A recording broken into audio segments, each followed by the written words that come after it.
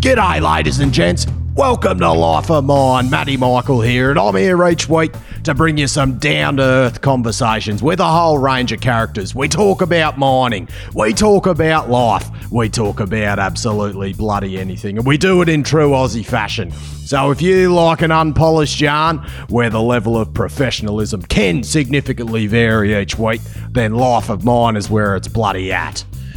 Rightio, for this episode's guest, this bloke is both a legend and an enigma. From boiler to construction manager to then social media marketing guru to keynote speaker, all done with a true blue Aussie tinge.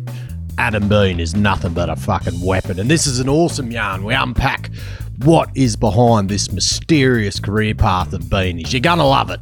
Now, before you do anything, make sure you follow all of Beanie's social pages: LinkedIn, Facebook, YouTube, Instagram, and also check out his website, isometricmarketing.co, just .co. You want to see social media done properly, this is the bloke you want to follow, and this is why people go to him for social media coaching and advice. Righto, let's get into it. Back in the bottom. Copy, shift box. I got radio check. Yeah, radio's working fine. Yeah, copy all personnel. Yeah, copy, mate. There's a chair in the vent bag. Yeah, stitch her up there, thanks, mate. Yeah, right, copy that. The hat backwards thing on the keynote speaking video. Yeah. Is this a bloody? I'm trying to get into the psyche behind the Beans tactics here. Yeah, Is it an actual strategy, like to be remembered by having the hat backwards, or like instead of just going up in your plain self? Is that a brand thing? What's the go? It is.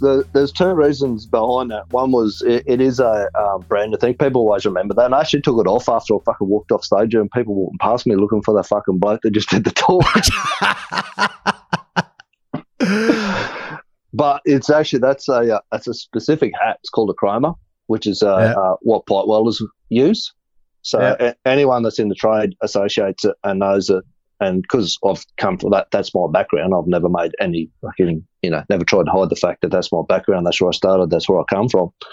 So it's there because of that. And it is, people do remember it as well.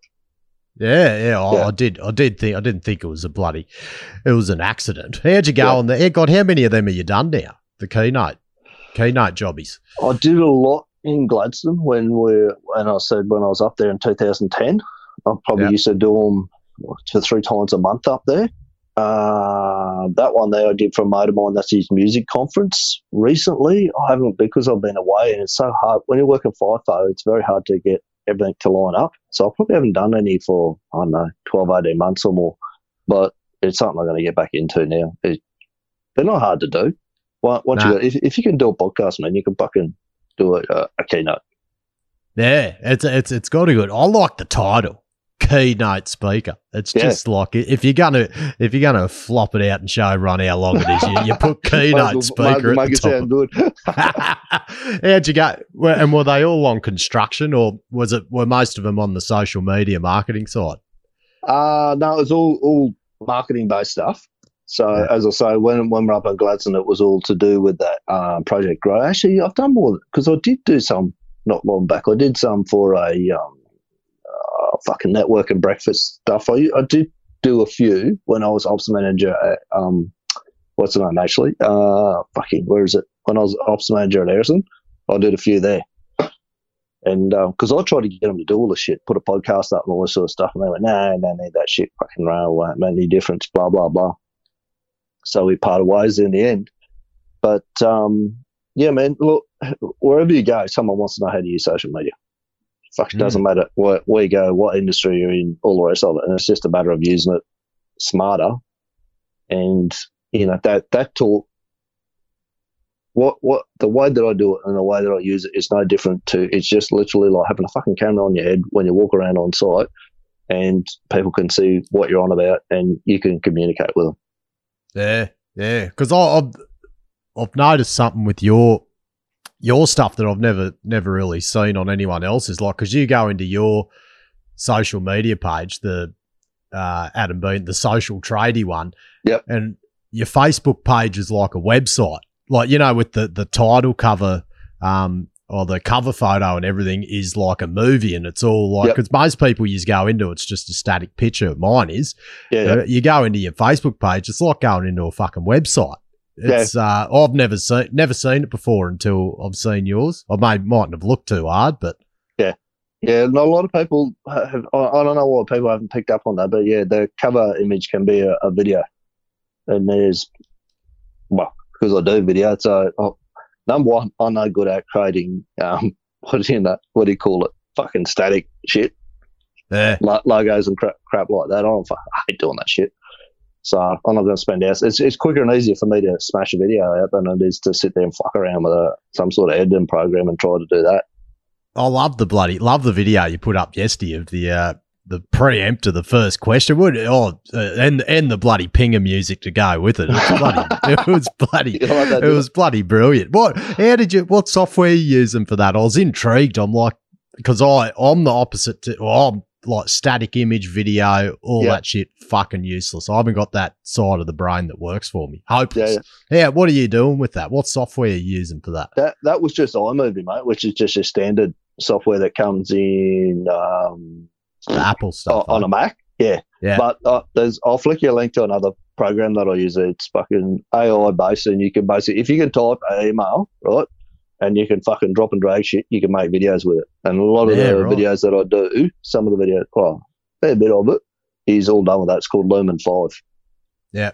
It's AI based. It's actually supposed to be able to write stuff for you and stuff as well. Where it does it particularly well, but it's what you can do with it for free is exceptional. More than enough to get everyone started. It's so engaging, but that's what I find about it. Like video, impressed by it. It's, you know how impressed you get by something you can't fucking do yourself. Yeah, usually that's what I bloody love about it. Yeah. It's and I've described you in the intro. Yep. As I forget the exact words, but one word is just enigma. An absolute fucking enigma. As we said, we've gone through this bloody. That's why I had to call you the other day. I'm like, pretty much called like, can you please make sense of yourself? Because it didn't make sense to me. This Boilermaker construction supervisor to marketing manager to social media keynote speaker, and like as I said in capital letters, like, what the fuck? Please explain. Where do you want to start? It's all over the shop. You won't even start at the start. It'd be like a fucking it'd be like a bloody Tarantino movie. Yeah. Start at the end and we'll go back to the beginning. Get into it, mate. Give us the spiel. Go back to, actually, I want to know, like, the thing that interests me the most is when you started the social media marketing stuff. Yep. Not recently. Like when you said 2008, you got into this sort of stuff. Yeah. How prevalent was it back then, social media? Mate, well, I'll tell you, so I went to a networking meeting, right? And there's this bloke there. And Twitter was actually the first program that I cut my teeth on. And I went along to this networking thing because I thought, I started learning. As I said, I'd got to the end of that training that I did back in 2008. And the guy said, you need to go out. He said, local businesses are just getting screwed. Okay. He said, by big marketing agencies. He said, the shit that you've been taught is better than an MBA in marketing, was his description of it. He said, you need to go out and teach businesses this. So I thought, I'll go off. Fucking hate networking. I didn't do it for very long. So I went to this networking event.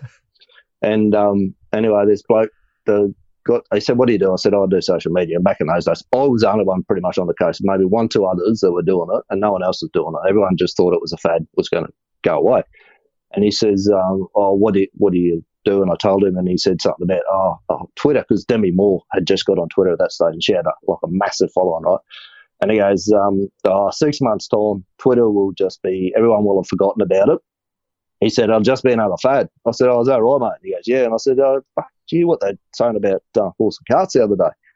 And he said, what's that? I said, they're going to get the fucking things back out and get rid of cars because they reckon it's just a fad. And he didn't take too kindly to it. And that was pretty much the end of my networking days. And I went and found people in other places that were a bit more receptive to what I was doing. He's probably fucking flipping hamburgers at McDonald's now, I reckon. Yeah. The attitude that he had to social media, yeah. Because did you have in your head when you're seeing Twitter back in like 2008? Did you think this, because I don't think everyone else did, you're like, this is where the world's going in the next decade, down this path of whatever path it is. Did you recognise it early? I did, mate. Look, a lot of it, I find, I'll go and find someone else to look at what they're doing and see what they're doing and say, can I see where this is going? And at the time, there's a bloke called, you probably know him, called Gary Vee. And Gary Vee was just kicking off at that stage. He just built Wine Library TV on YouTube, done a really good job. Blew his old man's bottle shop up, sold fucking millions with it. And the first time I watched him, actually, I thought to him, and this is important about social media. Everyone goes, there's only one chance at a first impression. Like, fucking no shit, Sherlock. You only get one shot at a first impression. I mean, who's a fucking genius to come up with that? Anyway, Gary Vee. Well, first time I watched him, I thought, this guy's a fucking idiot. Typical Yank. Didn't take any notice of it. But because he was punching out so much content on there, you could see that it just kept coming around, and eventually I started paying attention to him and started listening to him and going, oh, this bloke's not actually an idiot. He's just exceptionally passionate, and just the way he put across the way that he did. And mate, he was on Twitter at that stage. He had billboard advertising that he said he was paying $19,000 a month or something like that for, and he sent out one tweet on Twitter and blew away the billboard advertising. And we're talking in the States where millions of cars are driving past it. Sent a tweet out on Twitter and did more business that way. And I could see it always been, you could see for years that the TV and newspapers and all those sorts of things were dying. And so I suppose, from watching those guys and seeing what they were doing back against TV advertising and just the cost of it against what you could do on these platforms, you could see at that point that it was going to, and I wrote a lot of posts around that time saying, if you don't get hold of this in the next 5 years, you're going to really struggle and you're going to disappear. And unfortunately, a lot of them did. And it's going to continue to happen. It's still evolving, the whole social media thing, and it's still going to change. And what we're doing now probably won't be relevant in 5-10 years' time or whatever, mate. But the thing is just to get started doing what you're doing and get on with it. Because did you, like that, and that was interesting back then, like Twitter and like Facebook and everything, they weren't even really making money. Well, Facebook wasn't. Like, you look at how social media works now with boosting posts and everything. Like, back then it was, you could just go nuts on it. Like, you could do that much marketing for free. Now it's so controlled. If you're not putting money into Facebook to boost the posts and everything, you're not getting as much out of it. Like, it's they got a good handle on it now. They're making a lot of fucking money out of it. Oh yeah, well, and it was always going to start off with. They needed content to be able to to keep these platforms afloat, for them, to people to sit on there and pay attention, keep them on there, right?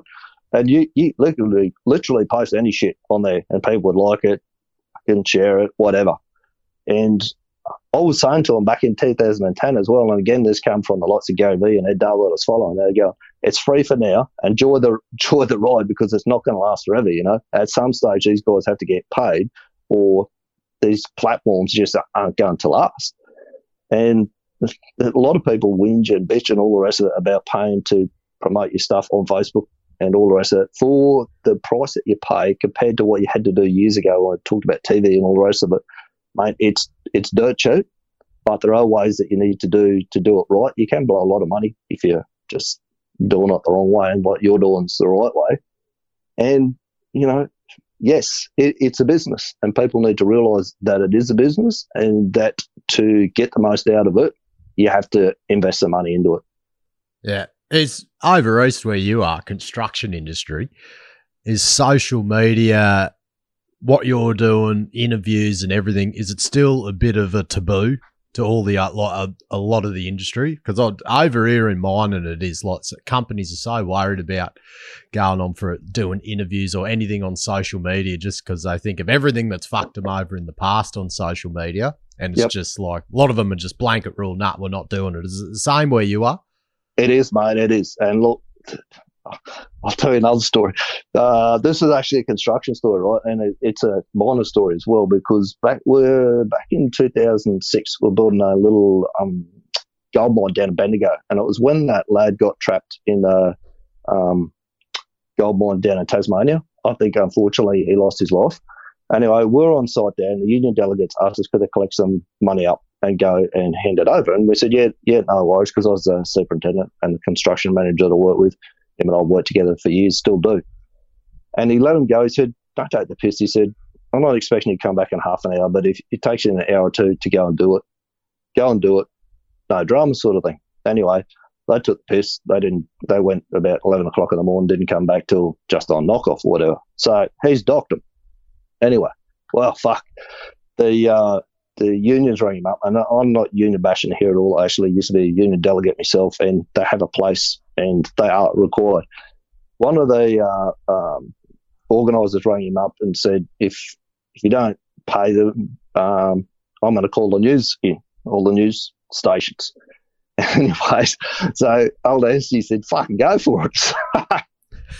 We're all up there the next morning, mate. The car park is chockers, right? There's Channel 9, there's Channel 7, fucking Channel 2, the whole lot of them. And anyway, him and I are sitting in his office, the phone's ringing hot.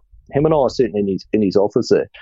And about 20 metres out, actually on site, there's this camera poking at us, Channel 9 or something like this, filming us.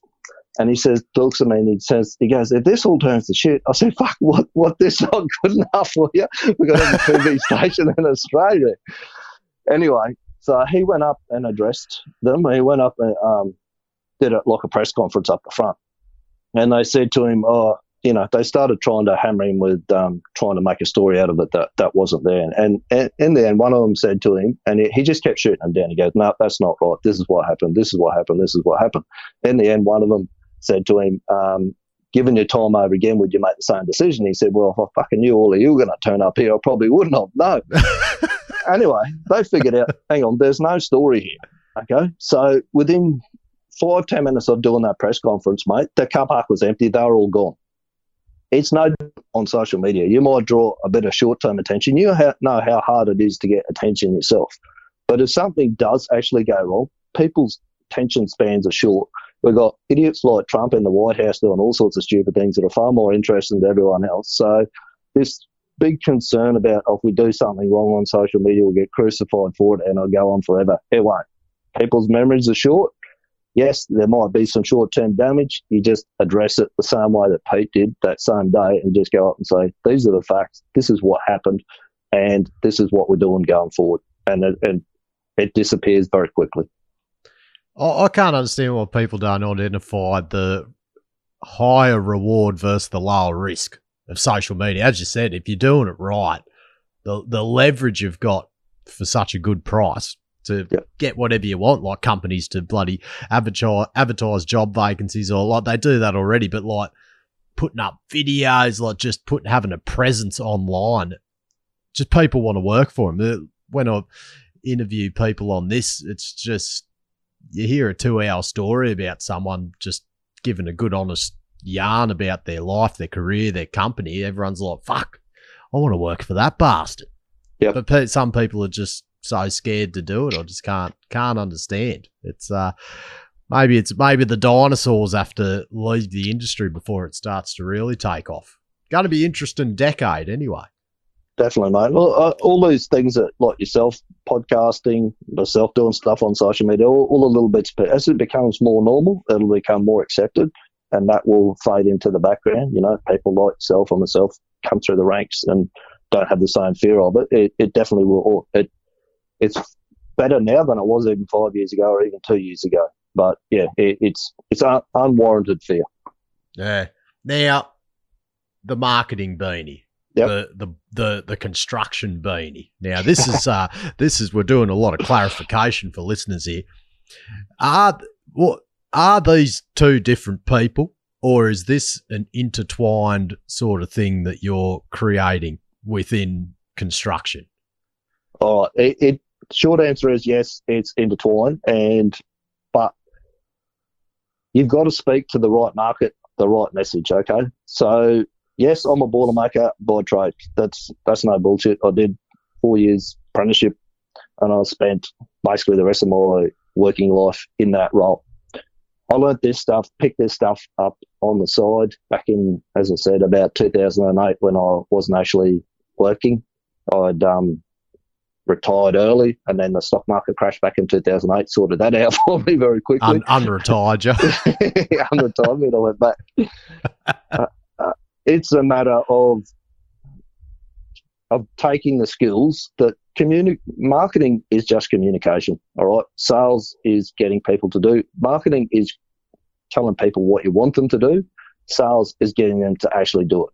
So that's exactly that. Think about that at a pre-start.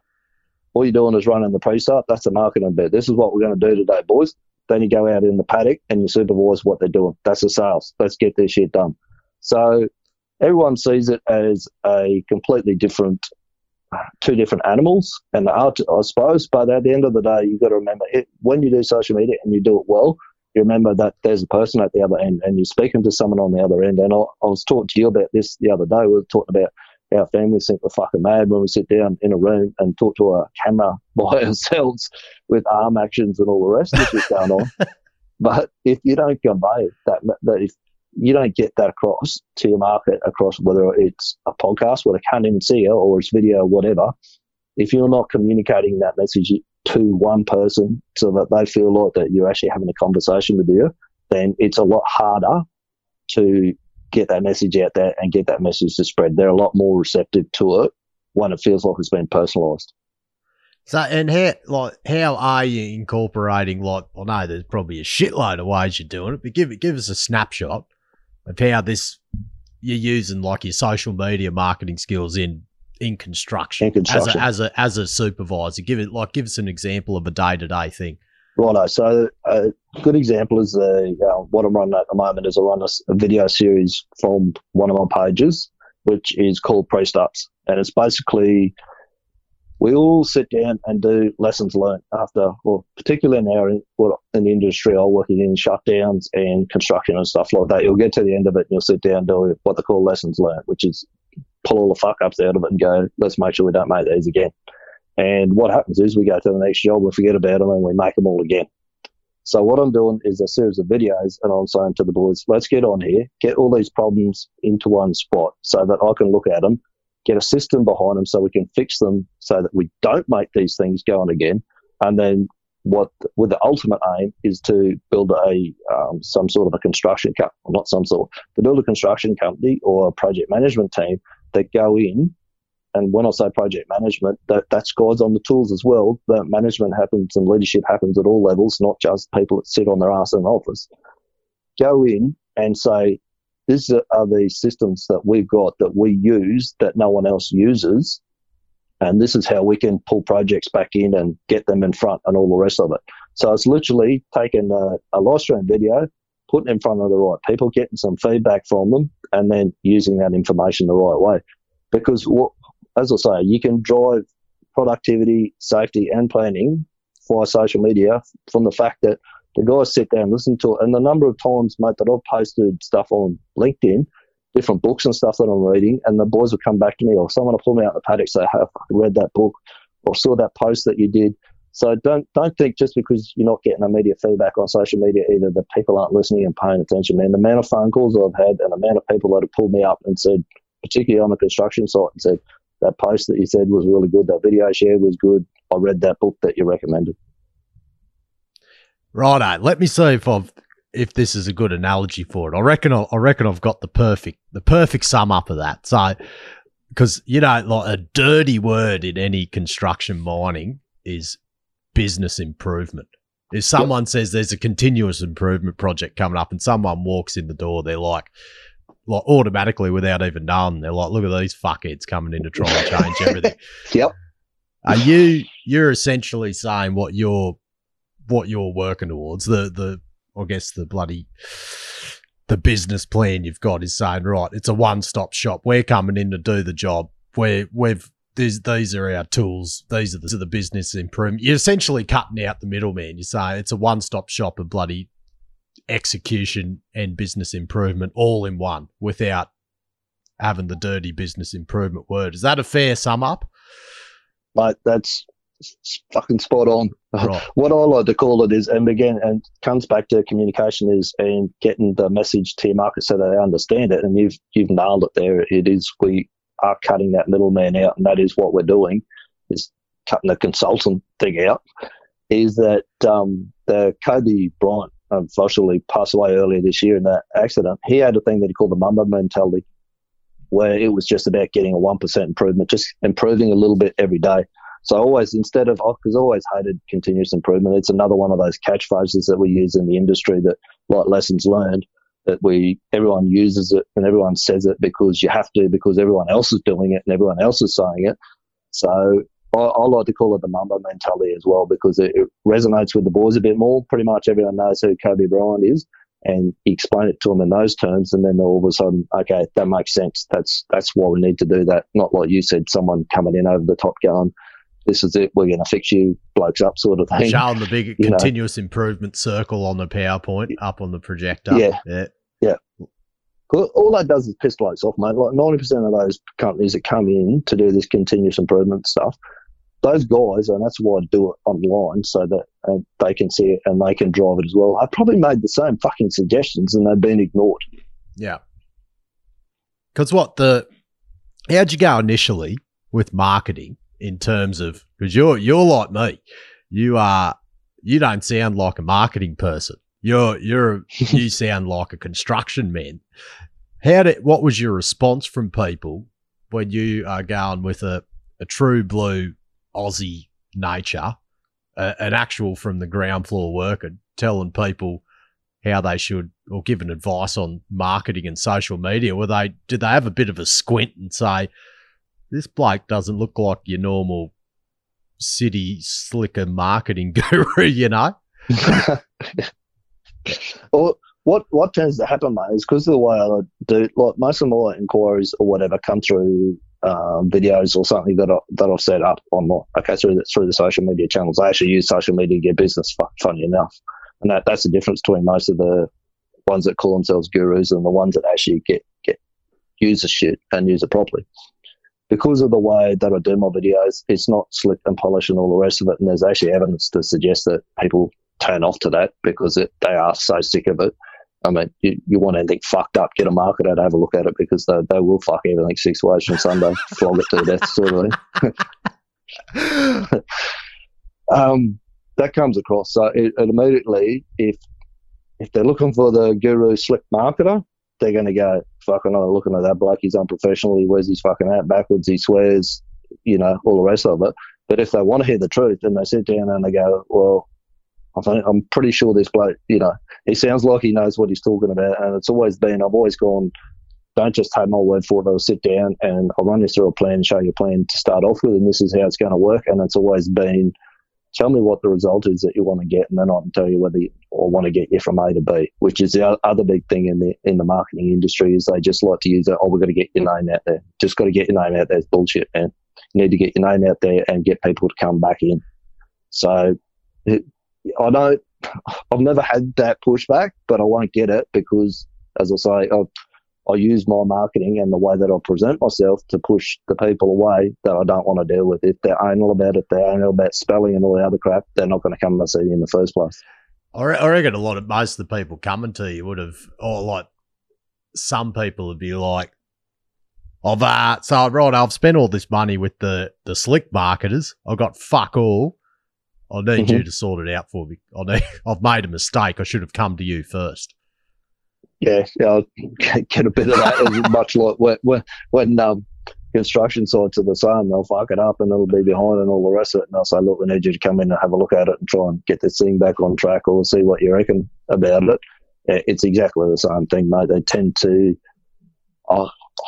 they've tried marketing at some stage and it hasn't worked, and they thought it was whatever, it didn't work for the industry and all the rest of it. But as I say, that's why I've always intertwined the two as well, because when people used to tell, particularly that bloke saying Twitter was going to go be a fad, was like, I'll show you how it works in construction, and then you can't tell me that it's not going to work in your industry. If I can make it work in there, it's going to work anywhere else. It's just a matter of adjusting it so that you're using it the right way. Is that because, did it start as a side up, like you say, because it's all intertwined now, your marketing, your construction, your operational work, pretty much all the one-stop shop now. But did the marketing stuff start as a side hustle? Was it like, did you envisage like, right, this is just something to do now that I'm blew my share market money, I'm going to start a side hustle? Is that initially two separate things? It was, mate. Yeah, definitely. Because particularly when I did the stuff with Project Grow up in Gladstone, that was targeted specifically at small business owners, mum and pops that have got a little shop and whatever, and about getting themselves a website and sorting out their social media. So it definitely was side hustle, and it was always, I'd got to the point where I wanted to get out of the construction industry as well. I thought I did. What I actually wanted to get away from was being away from home all the time. I still, the boys that I work with in construction are all my best mates, and I catch up with them all the time, and I've got great relationships with them. So it's more now, and we're all getting to the age where we're getting on a bit, and we're looking for more time at home and more of a lifestyle thing. So I thought, I'm going to use those marketing skills, those communication skills that I got to build this other thing in construction. I can still keep a foot in the door. I can have the best of both worlds. I can go there and help them out, get them set up and get them jobs and all the rest of it, get them going, and then I can head off and sit on the coast and do my marketing and whatever I want from there. Is it so? It's only just converged very recently, is it? Pretty much, mate. Yeah. Right. Look, the idea behind what I did try to drive it when I was operations manager for one business. I tried to drive it from that angle there, and the business owners just didn't want to be on board with it. So I moved on to other things.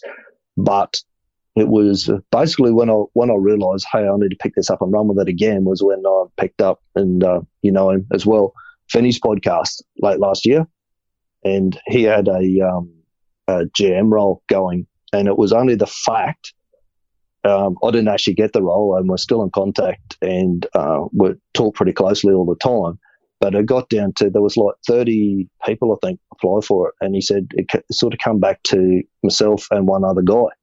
And it was only all these skills that I developed through the marketing side of things, which also led to a lot of project management stuff, as in you've got to understand budgets, you've got to understand communication, you've got to understand cash flow, what's the sales coming in through the door. It's all relevant. It doesn't matter what industry you go to. You're dealing with people, and there's certain principles that work, and they work whether you're in construction or whether you're running a marketing business. Yeah, right.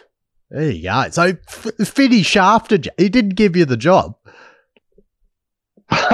No, I'm still working on that. Finney, fuck it. Give yourself an uppercut if you're listening. Tell you what. Oh, bloody. Oh, what a bug. Shame him into it. Oh, mate. I'll tell you what, after this, he'll be on his hands and knees begging for you.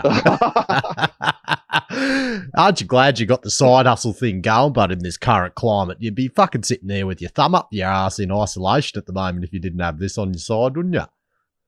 Definitely, mate. Look, it's been a good wake-up call, I suppose, as well, is that I've been doing this since, as I say, about 2008 when I first started having a crack at it.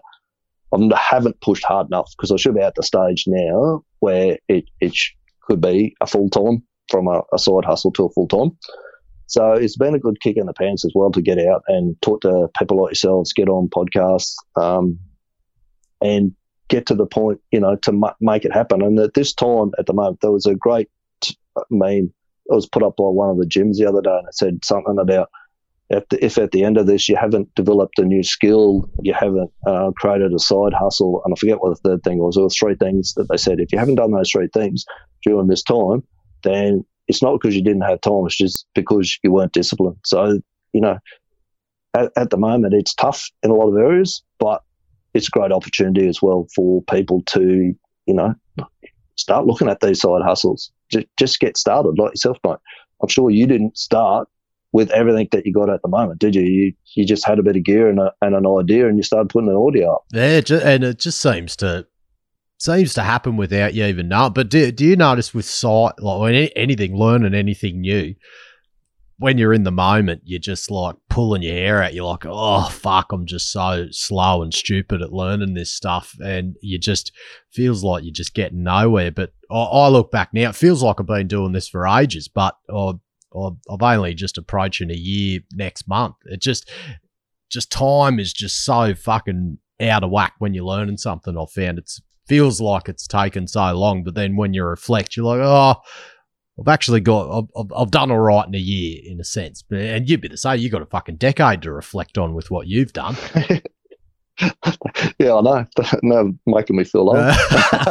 Because isn't it like when you got a side hustle, I think, well, as you said, there's times like this is shows how important it is to have something like this on your side. Because when your main job's fucked, at least you got something to do. But yeah, like I just think side hustles are so good in terms of you don't have to. Your risk is very low. You're doing it in your spare time. You don't have to go all in on something. You can just keep it ticking along. Like you imagine giving up construction like 5 years ago and going all in on marketing and trying to get bloody invoices out straight away, trying to get business to like pretty much fucking replace your construction salary. Like massive risk. It's and it does, mate. Look, I made that mistake with the trade. I did before when I said I retired.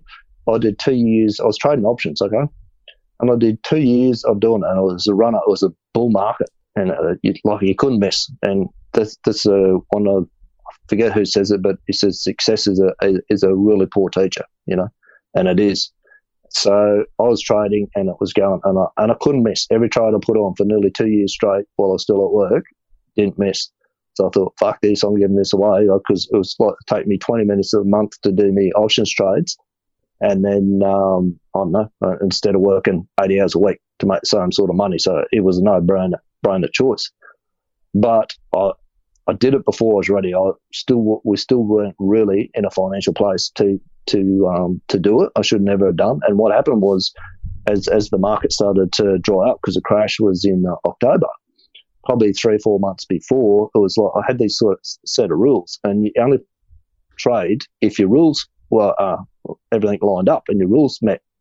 So the first month where the trades didn't come, I went, it doesn't matter, I'm just going to sit out for a month. And second month, doesn't matter, I'm just going to sit out for a month. I got to about the third month and going, fuck, I haven't put a trade on for 2-3 months. I need to get something going here to get the money coming back in the door. And that was when I went and put all those trades on. And the next month, the whole lot, I was spread across about 8 different sectors, because that was another risk mitigation thing.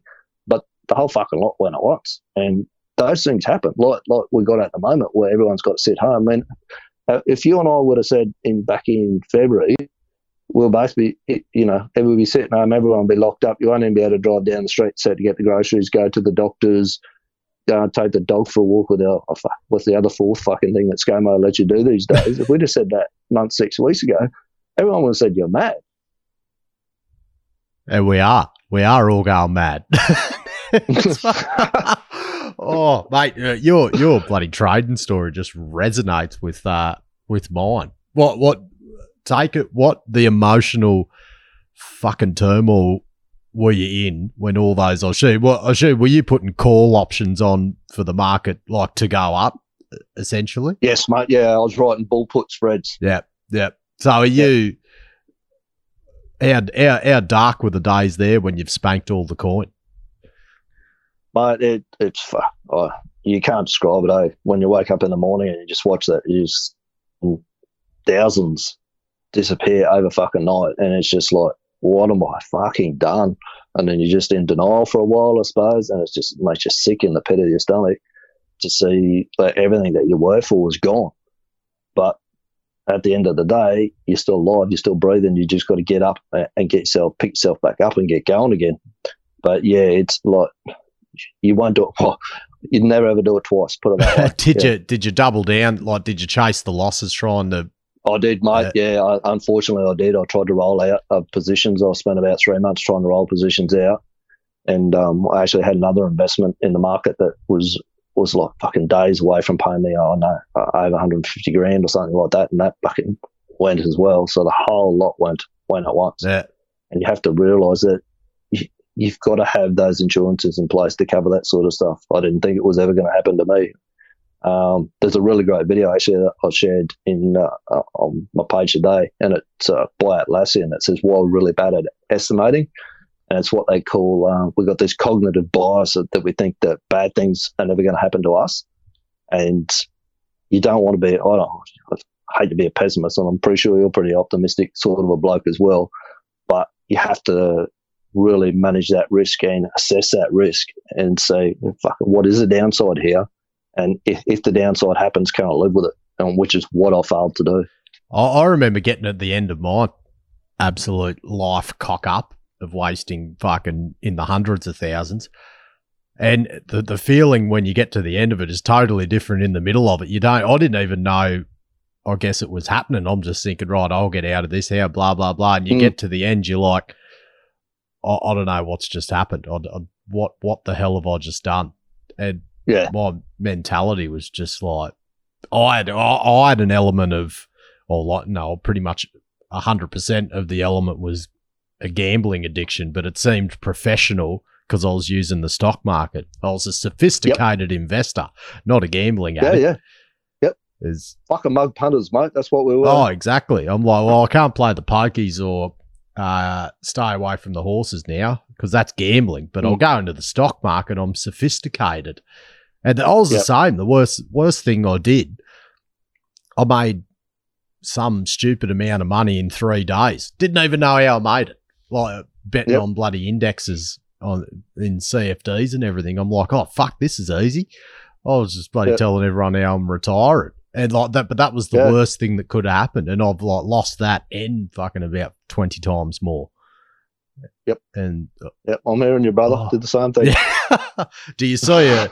But you'd be looking at this whole COVID crisis with the share market turmoil. I can see the old demons are haunting me head at the moment because I'm like, this would be a good time to buy in, wouldn't it? Fuck, I love being short when it should drop, wouldn't you? Yeah. But I've got the good mentality now in terms of, I know the only way to make money, unless like if you're a retail investor, not a fancy bloody looking institutional investor that's got all the bloody data and skill set and knowledge behind me, I'm sure they can bloody profit on short selling, day trading consistently, things like that. But geez, the only way to do it is slow, boring, long term. It seems like the only way to do it, unfortunately. My old man used to have a system. He used to like a punt, but you always got to be. He always used to say to me, "Never bet anything that you're not prepared to lose." And it's the same with I was just saying before about the upside and the downside. And this is years ago when we were kids. He used to go to the races on Saturday. Take me and my little brother. Probably get locked up for it these days, but anyway, take us to the races on Saturday.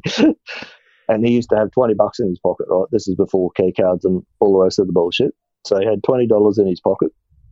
And that was his day out. That was what he was prepared to spend for a day out. So, he like $10 he used to buy his beers and buy us a feed and all the rest of it. And he used to have $10 for a punt. So at the end of the day, he walked away and he spent $20. He had his day out and he was happy with that. But there was quite more often than not. Actually, one day I remember he won $1,000, which was from $20. That was a massive day. Right. But he had the downside protected. No, I should have known better. And that's what it all comes back to is that particularly for the likes of us where we do like a punt to start with. So the stock market's not a great place for us to be, but you got to have the keep gunning ankles, the guardrails in place to make sure that you don't do what you did exactly the same thing that I did by the sounds of it. Oh, fucking horrible. But they're like these like side hustles. It's another form of, we're having a punt here. I'm having a punt doing this. You're having a punt doing your marketing, but it's a more positive punt. It's just a lot fucking less profitable sometimes. And if you calculate what you've done in the last 10 years into an hourly rate, you may as well have gone on the fucking dole on the side. I'll be the same. Oh, definitely. Yeah, definitely, mate. I would have made more money at McDonald's probably than But you get to that. You got to get to that point of what they call exponential growth, was where you'll go along. Nothing's happening. Seems like nothing's happening. Seems like nothing happening. Then all of a sudden it takes off. Yeah. And that's where this theory of overnight success comes from. People don't see the 5 years, the 10 years, the hard work that before it. And that comes back to, again, what we're talking about, the Mamba mentality, that little bit of improvement all the time, all these little things that you do all stack up. And keep doing them consistently. Eventually they will pay off. And it's just a matter of having the belief in yourself and just keep going, keep backing yourself. Not to the point like we did with the stock market where you're doing stupid shit, but take what you can, invest what you can in yourself, and keep moving towards it, keep working towards it. What is your mentality like? These videos you're putting out, like the fucking time and effort and stuff you've done to not just produce them, but to evolve the standard and the quality, because they're fucking awesome videos that you put on social media. Jeez, I'm turning this into a bit of a bloody suck fest, but I'll. But these videos you're getting directly, you're getting nothing for it. No one's paying you to do them, but you're turning up each day to pump these videos out. To why? Tell us why from your perspective as someone that's trying to get your marketing, construction, bloody amalgamated one-stop shop off the ground. Why are you doing this?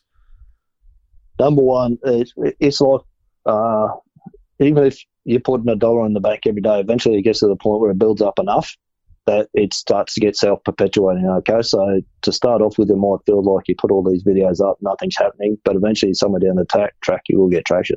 It's an investment in myself, because I know that I keep continually pushing myself to get them a bit better and improve them. And you say that you like them now. You wouldn't have liked the first video I put it up. I tell you what, it's fucking shocking. Oh, we should release it today as a bit of a reminder. Well, we'll put a link up on there too. But mate, absolutely fucking terrible, right? But it's a reminder, and I'll never ever take it down, because it's a reminder of where I started and how far that I've come. And it's people. There's all this talk around branding, a lot of bullshit. As I say, people run out and spend fucking hundreds on logos and all the rest of the shit. Your brand is what. There's a great book that I just started reading just recently, mate, and it's made me realise that a couple of your questions and a few other people that have asked questions like Boilermaker, social media, construction superintendent, what the fuck sort of thing. It's made me have a good hard think about what I am doing and where I'm heading. And the book was called Your Stand is Your Brand. So it's more about your consistency and what you actually stand for. You got to stand for it. The stand that I'm making in the construction industry is that what we're currently doing is we've buried ourselves in too much bullshit.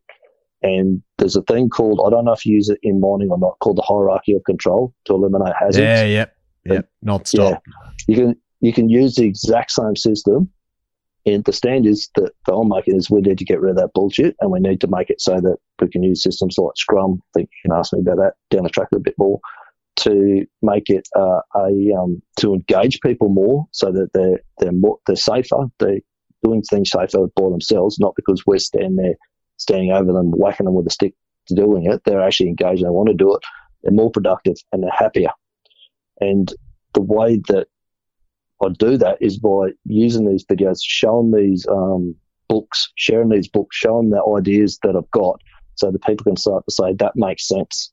So if I can do that, if I can make a stand and say to them, what we're currently doing isn't acceptable. If we use the hierarchy and control the same way that we do to remove the fatalities and stuff like that we used to have in the industry, that we've driven right down with the hierarchy control, we can do the same thing to remove the bullshit that we don't need to be doing and make people's work far more enjoyable, far more productive. And at the same time, the byproduct of that is that when they're happy and they're enjoying themselves, they're safer. Yeah.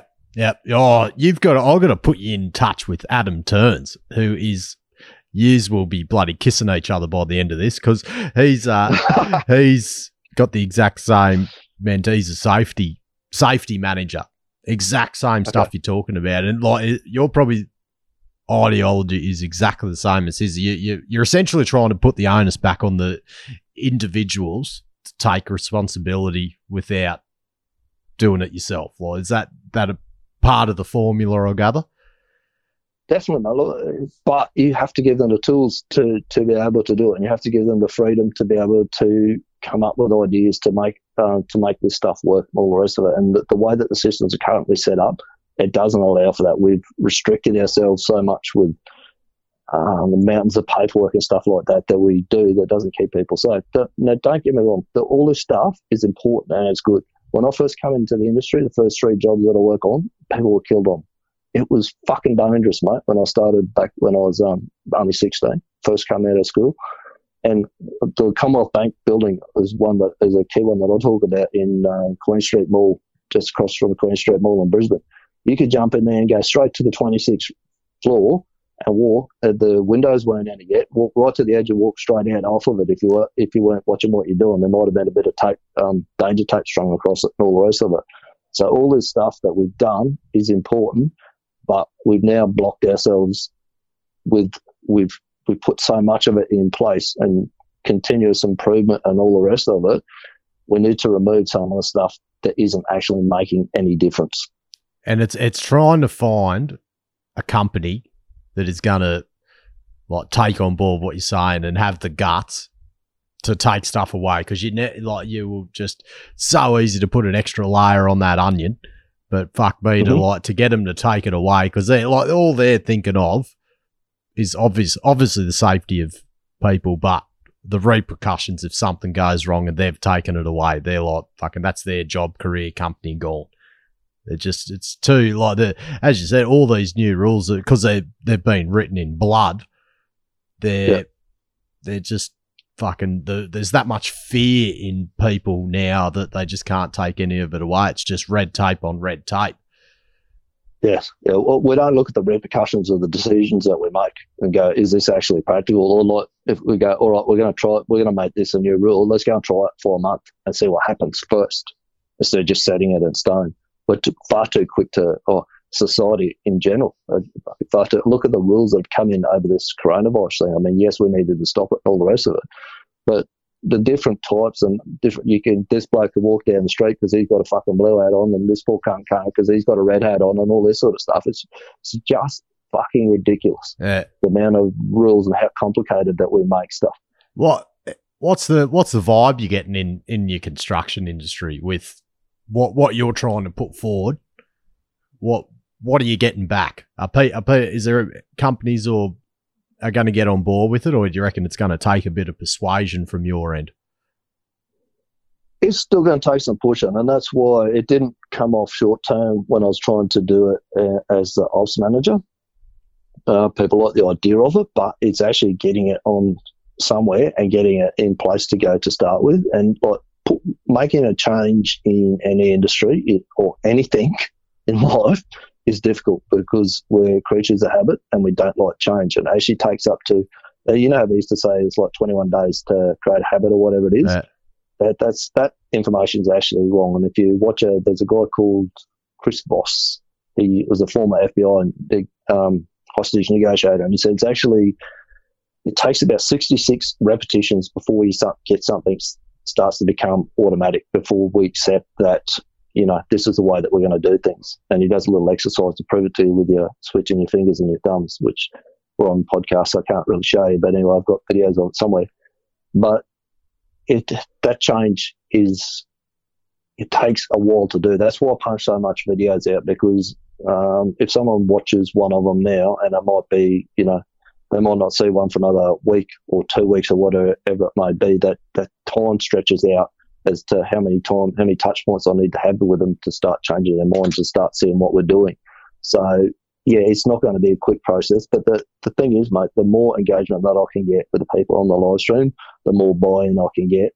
The guys start talking about this stuff on their sites, as in, did you see what this mad bastard's doing on Facebook or YouTube or whatever it is, but what he says makes sense, then it'll start to get some traction.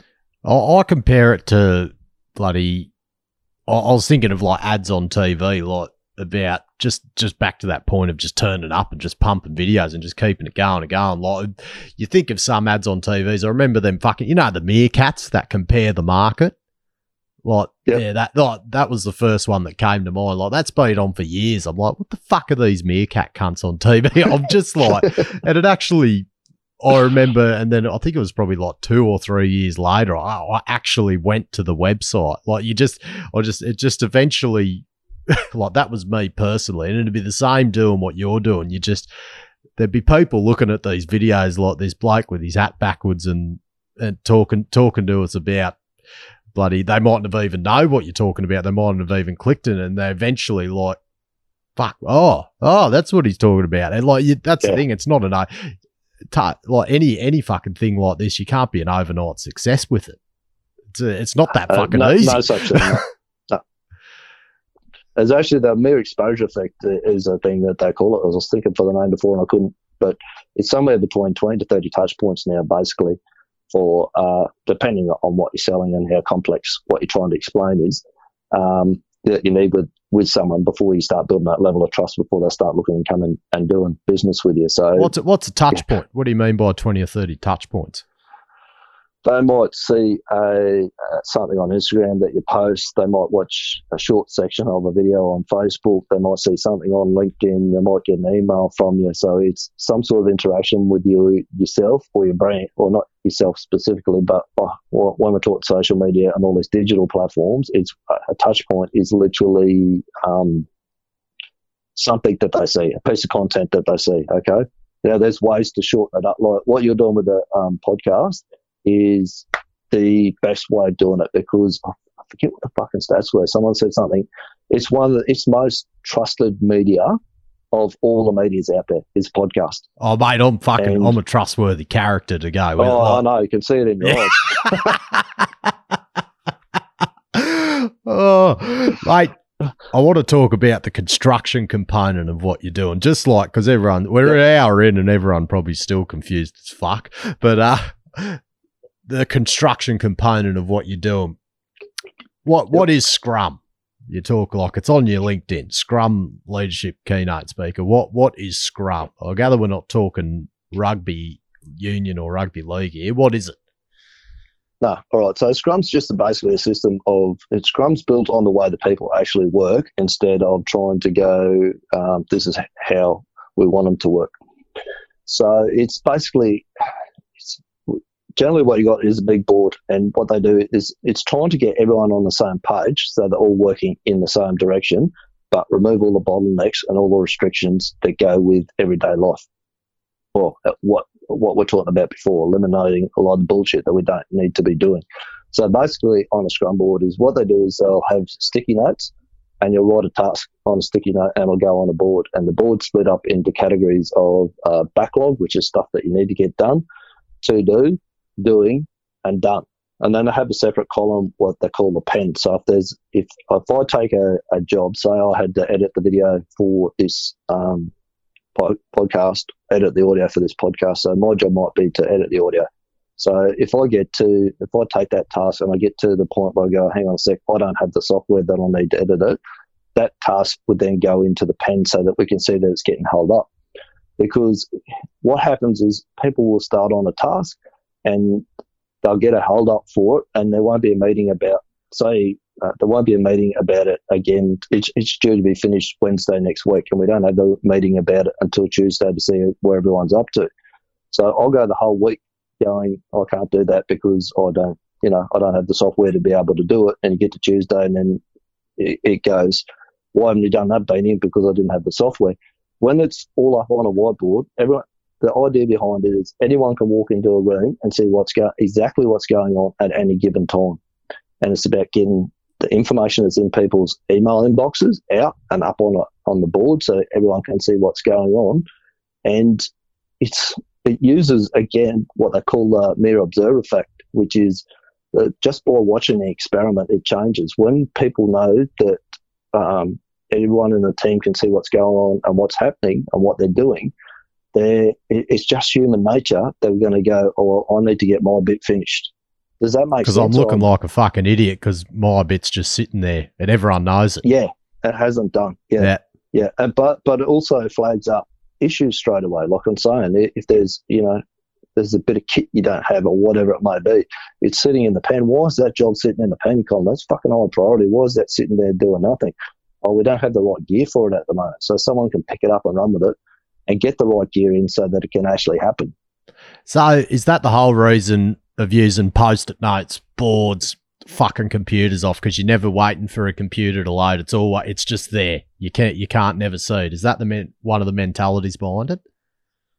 It is, mate. It is. You move the tech out of it because technology, as great as it is, and we had dramas getting our podcast kicked off today, as great as it is, can be a huge time waster as well. And, time can just, hours, days can go flying out the door And there's again, they come back to saying in that Atlassian video I was talking about before, they say, how's the project get 12 months behind? They say it's one day at a time. Yeah. So the Scrum board flags that up straight up. Everyone can see, something's wrong with this, what we're trying to do here. It's lagging. It's not moving. Who's supposed to be working on it? Why isn't something getting done about it? And what do we need to do to fix it? I'll just let everyone know that podcast fuck up was on my end. Beanie is fully 100% competent and was ready to go, and something fucked up on my end. So yeah, just to let everyone know I'm the useless one today. But as I said, I recorded a video the other day, a live video with the mute button in part of it. Well, there's too much fucking shit to check, especially for bloody bogans like me and you. Buddy, so is that whole Scrum system, like within construction itself, now we'll talk broader after that, but is that essentially your job, like your shift sheet? Like that's just used as how the whole project's run? Is that where your morning meeting is just every bloke and chick standing in front of that board, and that's how you run your day? Yeah, well, basically the meeting that they run a daily stand-up, so no one's sitting down, and they ask 3 questions every day for everyone that's in the meeting, and they keep the meeting short, sharp, and simple. And that is, what are you doing today? What are you doing? What are you doing today? What are you doing tomorrow? What's holding you up? And if you get those 3 questions answered from everyone knows exactly who everyone's working on, where they're heading, and what's stopping them from completing what they need to get done. So it's a very simplified meeting, but those 3 pieces of information are extremely critical. And most of your issues that you get, most of your hold-ups that you get, or they're called bottlenecks, all right? Most of the bottlenecks that you get will get removed by asking those 3 questions every day. And that's not just for the benefit of the person, it's benefit everyone around them, because Joe Blow's standing 2 spots to the left of old mate might know that that's a bottleneck, but he knows that now. Exactly, mate. Like, the first bloke might be doing something that the second bloke's waiting for him to finish. And he says, I don't have the fucking resources to be able to finish that job today, so that's going to impact him down the line. Maybe he can give 2 people over there to finish that off to move to his job. And that's it's a communication tool, and it's about making sure that the right resources are heading at the right bits of the project or whatever. It'll work in mining exact same way, mate. There's on one of the pages there, they talk about Saab actually adapted it for fighter planes that they were building, because originally it's come from software development, because apps had to get updated so regularly and everyone was off doing different fucking tangents all the time and nothing was getting done. So they developed Scrum to keep them all moving in the one direction. But they can use it in manufacturing something as complex as fighter planes. So it will work across any industry because it works the way people work. Yeah. It's not about the industry. It's about how people work. So where has it been implemented and executed so far? Where have you seen it? I've used it on shutdown. I used it on shutdown up in Karratha probably 18 months ago. And one of the supervisors came to me one morning. We put a Scrum board out. It was just a basic board with the tickets up. And he came to me one day and he goes, fuck me dead, Ben. He said, I've done more in 3 hours this morning than I've done in the last 3 weeks. Yeah. Just because he knew what he was focused on doing and what he had to get done. Yeah. But, I mean, this is just going off their back of their book, right? So Google use it, Amazon use it, FBI use it. What did I say? Saab is another one in the manufacturing space. It goes back to even manufacturing, and the Japanese used a system called Kanban. And Kanban actually ties in with Scrum. We won't go into both because we'll just fucking bore everyone. But anyway, it's along the same principle, mate. It takes the continuous improvement, all the rest of the bullshit, and just puts it all into a system that makes it go from to do to done. Yeah.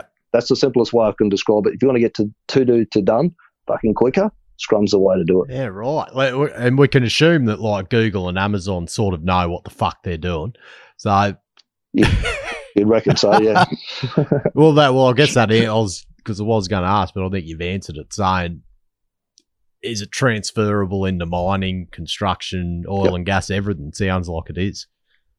Everything, mate. Everything. And one of the big bugbears in it, they talk about Gantt charts now. Gantt charts just don't work. I don't know if you guys work off those for your maintenance and your production as well, but a Gantt chart was developed for World War II, and as I say in the book, it wasn't the most well coordinated war that we ever had. So it's really old technology, and it was poor in its day, the Gantt charts. But being able to use the biggest problem with it is that everyone's so stuck on wanting a fucking Gantt, and all the high up management and stuff like that. You have to run it in parallel to show them we can get you the same result as a Gantt chart will. What was the reception like when you did it on that shutdown project? What was give us a vibe of the room? What did everyone think? Natural pushback, as you said, because no one likes fucking change. Yeah, look, I was pretty lucky on that one because I handpicked the guys that went with me, and the guy that actually said to me that I've got more done in a morning than the last 3 weeks, he was the only one that sort of wasn't handpicked. The other guys were handpicked and worked with me for years, and they know I'm a bit fucking left of centre and that I'm going to come up with something different like that all the time. So they're just like, oh, the fuck yeah. He's on his fucking quirky rampage again. Yeah, exactly. He got his fucking marketing hat or his fucking construction fucking superintendent's hat on today. So they're, again, and you ever watch what's the movie Focus? Oh, with Will Smith. Yep. Yeah, where they prime the mark all day to pick the number. With whatever. When they're at the NFL at the Super Bowl or whatever. Yeah. Gets in to pick the number, mate. Good marketing and good use of social media is fucking priming the same way they prime that bloke, so that he had the answer in his head before they asked him what the question was, all right, because they'd already primed it to know what the answer was. Yeah. That's exactly the same shit that I'm doing ethically. I'm not. Yeah. This is all legal. Yeah, this is all legal. Trust me. I'm giving people the answer that they need to take away and use to do this stuff. So they're coming to me and saying, hey, that thing that you said, yeah, we're using that and that's working. All right. That's all I'm doing with social media is priming them to the point where, so when I go to site, and like you said with that shutdown, what's the pushback with it, all the rest of it, there wasn't really pushback because they all see me on Facebook, they see me on LinkedIn, they fucking know I'm talking about Scrum, and half of them were probably already familiar with it, the truth be known. As I'd say, some of them have worked with me for years, so they fucking know, just expect anything anyway. So they were all good. But yeah, in that perspective, I was pretty lucky. It was a small crew. I had no fucking input from anyone above me. It was like, go and do this and get it done, and no one wanted to know about it. So I didn't have a lot of pushback, and it just run smooth. That's like a light bulb moment, the way you explained that focus. Great analogy, because it's exactly what you're doing. Because when you get to site, well, this is how, if I was in the audience, this is how I'd receive you coming on site. Like, oh, here's this bloke on LinkedIn with all the videos and fucking his mug. And like, I'm engaged straight away. I'd be like, right, I'm keen to see how he actually runs a project. Like, it's intriguing. And all from, as you said, you've primed me, you've got me a bit toey in the lead up of waiting to see how you actually execute it on site. So that's there you go. Oh fuck! I've got to write all this shit down. But that's right, mate. That's all I was doing with that post yesterday. You know, you wrote that really good headline. What was it? Boilermaker, construction superintendent, marketing manager, social media. What the fuck? Fuck. That's a good headline, and that captures people's attention. So that's all I was doing. I was just priming and saying, hey, well, this thing's coming. I'm going to be talking about this, and this, and they'll go, oh fuck yeah. And you know that. You've got to prime people to want to watch content as well. Sometimes you just punch a bit of content out and you want to put it out into the world. But when you've got a bit of time with something like this, you need to spend a little bit of time priming as well first. So this is what's coming up. This is what you're going to learn, and create that bit of intrigue in there. Explain this to me. This is, well, as you see, after these questions I've sent you, I'm not even going to ask them. We'll just do anything. But this is one of them. Explain this. Why do you think that, say, you and I can do what we do to the public, swear our heads off, as soon as I shut the camera off, I'm the exact same, and so are you. Why is everyone else, corporate people, media personalities, whatever? Matty Johns is a bit of an exception. That show, they've started drifting down that road, but they beep everything out. But why does everyone else have to put on such a bloody corporate professional facade in front of the camera? But as soon as it turns off, I bet you they're swearing as much as you and I do. What? Yep. Why is that? Why is everyone so scared of being themselves on camera? Legal repercussions is probably one. Yep. Look, yeah, it is that, and the fact that look, a lot of people are afraid to get on social media and say something because we've got the tall poppy syndrome in Australia, right? Like it or not, we do have that, and it is bad for us. So they're worried about getting torn down for a start. Like others, because, and particularly, like I think what you're aiming at here is why won't executives get on and say what the likes of you and I will say? Okay. There's a perception of what's professional and what's not. To me, what my perception of professional is if I swear, but like my number one priority is look after my boys, make sure they're right on the job, and that I get my message across to them. They've got what they need to do their job. These guys seem to think that they've all bought into the corporate bullshit of this is how we act, this is what we do, and like you go into most of the big tier ones websites and all the rest of it, and they've got these core values, and I'll tell you what, mate, you can copy and paste from one website to the other. Well, that's what they've done. Yeah, pretty much. And you've seen it's right across society, man. Like the guys back when I watched cricket when I was a young fella, there was like Ian Botham and Dennis Lilly and Rod Marsh and those lads, and Marshy and Booney used to drink on a carton of piss each on the plane over to England and all the rest of it. There was a perception back then that was okay. It's not anymore. I'm not condoning that sort of drinking, but the characters have got squashed out of the game quite a bit, and it's the people, what I call, and it's actually pretty good time in the way that you've asked this question. I'll write one of the things I'm doing at the moment because we're sitting in this thing is write a book called Troublemaker. Okay, what as we're speaking? No, at the moment. Yeah. I'm thinking, fuck, how good's this bloke? Multitasking at its best. And I've always said that my best supervisors spent more time sitting outside the headmaster's office, and this is the guys on the tools as well, spent more time sitting at the headmaster's office than they did in the schoolroom because they were the troublemakers, man. They weren't afraid to speak up. They would speak their mind. And those guys, one or two things happened. They actually tend to get seen as, oh, that's just the way he is, and it gets accepted, and they do continue on, and they actually do make a change. But the majority of them will get squashed down and just get pushed aside. They're the first ones pushed off the job and all the rest of it, which is a real shame because the industry is losing a lot of the improvement that it could get.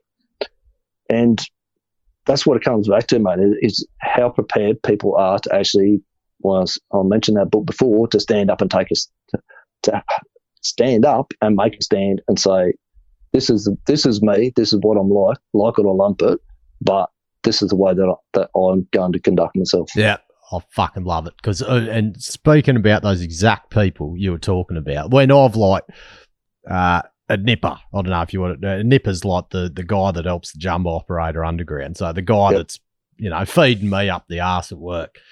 My ideal nipper, this is the one I want to see. I want him to, it can be a him or her, but I'll speak about males because there's not many ladies that look like this. I want him to have a mullet. I want him to be covered in tats, probably smoking preferable. I want him to drink as much as they like, heavy drinkers, rough as guts, because they are the best workers you can get. Yep. Like majority of the time, the people that are rough as guts that people look at and think, oh, look at this unit, best workers you'll find. And they're practical, they think, and they work their ass off. And then when they're finished, they go and have their 6 beers, turn up, do it again better than ever the next day. They're the people I want. It'd be the same in construction. A lot of the time, yeah, mate. As I say, one of them, I first day, it's actually how the book opens, so you're getting a bit of an insight here. And I took over this crew. I was working on this job, typical of this company I was working for at the time. They load you up with way too much work, and I was running 3 crews. And I didn't know this guy from Bar Soap. Anyway, I come up to him the first day and said, "Look, mate, what's going on here? What's going on here? What's going on here?" Just trying to get my head around what's happening. And he's just looked at me and he says, "Tell you what," he says, "you fuck off back to the office, get yourself a coffee." And he said, "Oh, I've got any troubles, I'll come and find you, all right?" This bloke either knows what he's doing or he's going to fucking hang himself pretty quick. So we'll give him a bit of rope and see what happens. And mate, that was 2010, and I just come off a job that I took him to again with me on the where I just was on shutdown, and he's one of my best guys. We're best mates. Yep, always have been. Yep. And you can't, like you said, you can't get a preconceived idea in your head of what professional is. I'll take him over anyone that, you interview some supervisor and they'll give you all the right answers and they look the part and all the rest of it, and fucking hopeless. Yeah. But man, that bloke, his boys, I've never had a supervisor who boys have so much respect for him as that guy, and I would take him anywhere. Yeah. Now where do you want this whole fucking format to go? The Scrum format. Like, what's your vision for it? Do you reckon it's going to take off? It's obvious, as you said, it's being used by bloody fucking top tier massive tech companies. Yep. Do you think it's got the legs in Australia? That's my goal, mate. Whether I get there or not, whether someone else has to pick the ball up and run behind me and take it on board, and whether I don't break it in my, that certainly is my goal, for it to become the industry standard. Yeah. that we use. But if it's not, and I'm trying to think of there was a rapper that my young bloke loves that actually died years ago, and he said, "I might not change the world myself, but I'll spark the mind of the person that does." Yeah. So that's partly my stand and my mission as well, is if it's not me, then I'm going to spark the person that picks up and runs off of me, and they're the person that changes it. As long as we get Scrum written on your Tupac. Gravestone, you'll be right. Tupac, there you go. Yeah, Tupac was the rapper. Hey, model citizen to look up to. But again, mate, he was, he was a bit of a disturbed person, I'd say, from the little bit of research and stuff that I've done on him. And you can look at him, but man, you watch some of his video, and you there's one on YouTube that's done, a guy does the top 10 habits that people have, and that was one of the things that came out of that video that I watched on Tupac that time. I thought, man, that's powerful. So to go, I might not change the world myself, but I'm going to spark the mind that does. Well, so because you got to you can't just judge him by the fact that he was a rapper. But you look at guys like himself, and I'm bloody rambling on with an opinion here, so I don't care if it's right. But like, you look at guys like him and say Mike Tyson to do what they've done coming out of their environment that they've grown up in is pretty commendable. Like, it's unbelievable. Like, they're in the lowest percentile of success of like people living in that were living in poverty, involved in crime, and they've become bloody international phenomenons. It's pretty unbelievable. It is, mate. It is. People don't realise the adversity that they come through. Or when we talk about what we lost a bit of money on the stock market or whatever, and that hurt. It's nothing compared to what those guys did. Nah. Now, let's go to the marketing side, which is like all intertwined. It's just a bloody awesome story. Now, one thing I want to know is you'd have your good head around this. You'd say, oh, what is there? Well, there's 4: LinkedIn, Facebook, Instagram, Twitter. That'd be your main 4. What is? Go over each of them, what they're good for, because I don't like they're all like, depending on what you want. You use each one very differently. Like let's use your own case with what you're trying to do. What's each platform good for getting your messages across? Okay.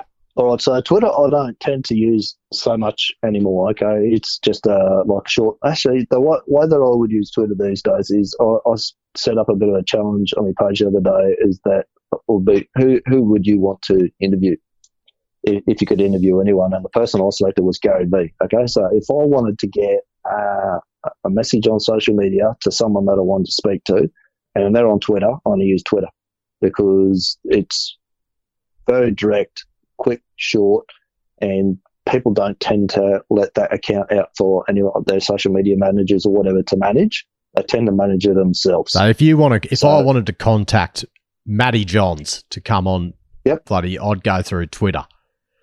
I would, yeah. If you've got a Twitter account, that would be my first port of I'll contact. send an email to Fox Sports about it yesterday. I'll just throw darts everywhere, waiting for some cunt to say yes. But Yeah. Oh, that's it, mate. Keep eventually they will throw enough mud or sticks eventually. Yep, righto. That's Twitter. Twitter, okay. Instagram, just short, sharp content. Okay, so normally from Instagram, trying to drive them somewhere else back to, although you can use Instagram TV now to put longer videos up. That's anything But it's more than a generally minute, about- isn't it? I think. Sorry? Yeah. Yeah. But it's generally to try and use Instagram to either drive them back to your website via the link in your bio or move them across to Facebook. It's another touch point, I suppose. I use Instagram and I use it pretty well, but there's certain industries that it works better, like my young bloke's a PT, so it works very well in that sort of industry. Photography, it's fantastic for anything visual that people just want a real short, sharp piece of content on. You can post it to Instagram. Yep. Facebook, pretty much everyone's got a Facebook account. So you can turn it to whatever you want. And the targeting is that fucking good on Facebook. It's ridiculous how tight you can actually target your videos to. The big one with Facebook is video views, build video audiences. So you get, and there's a lot of AI happening in the background with Facebook now. So it can actually tell you better who your videos are suited to than you can pick yourself. So you sort of give it a bit of a broad idea to start with, and then watch. Just go for video views as for who watches it, who pays more attention to, and obviously you keep feeding them more video. You can do anything on Facebook. Okay, so I use it for the construction side of things. That's where the pre-starts is running. Use it for the marketing. It's perfect for that. You can pretty much, if someone's got a Facebook account, you get your message in front of them by boosting it. So Facebook is like the all-purpose tool that it's the default I would actually go to first out of everything else. Yeah.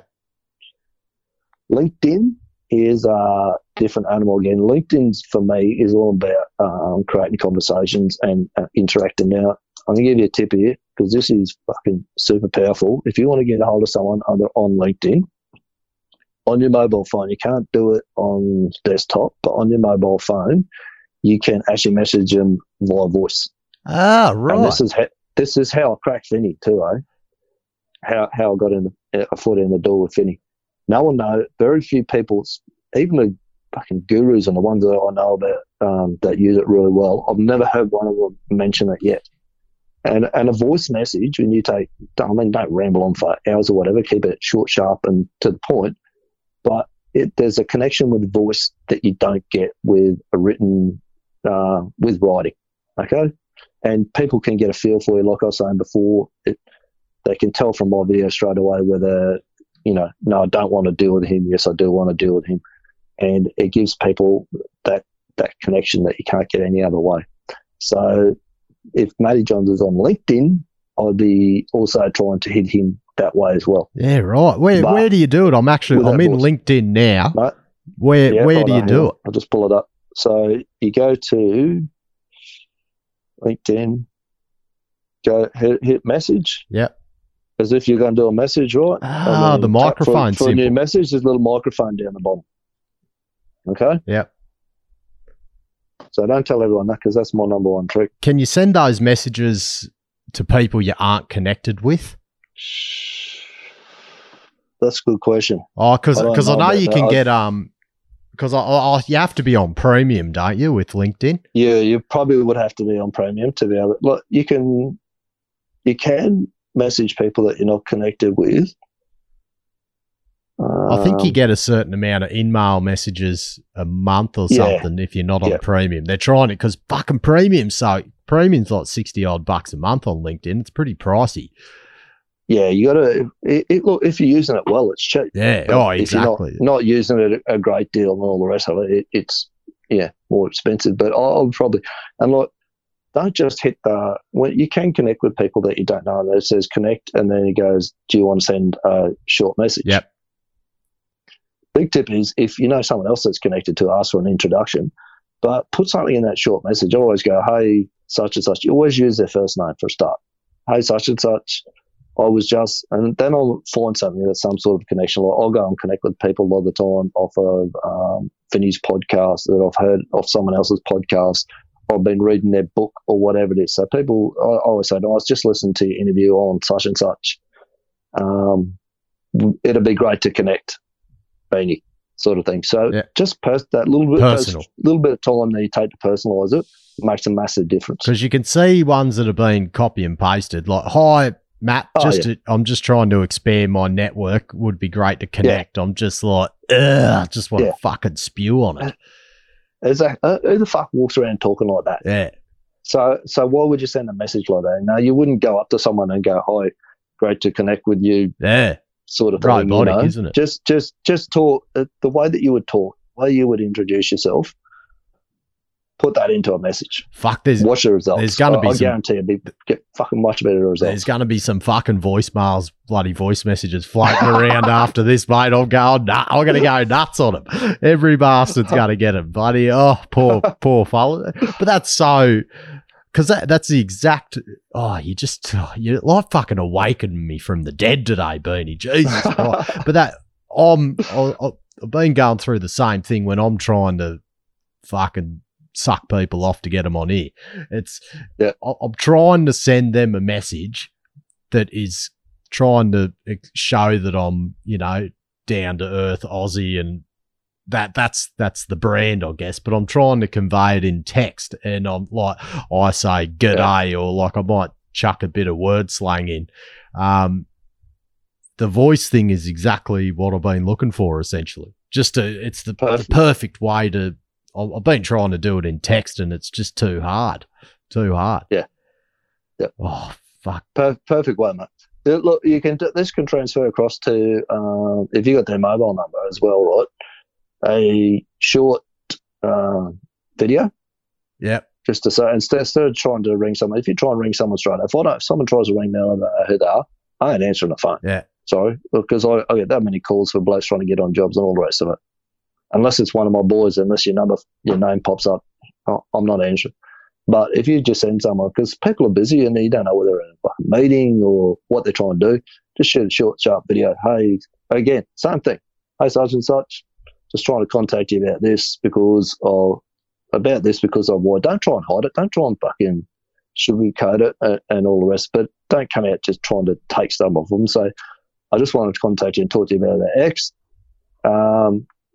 If that's you'd be interested in doing it, make it easy for them to reply. So just shoot me back a thumbs up or the best time to contact you, something like that. Yep. Make it easy for them so they don't have to think about, fuck, what do I need to do? Do I need to email this bloke or message him or whatever it is? Yeah. But yeah, any way that you can personalise, and if they really don't want to connect with you, then so be it. They don't want to.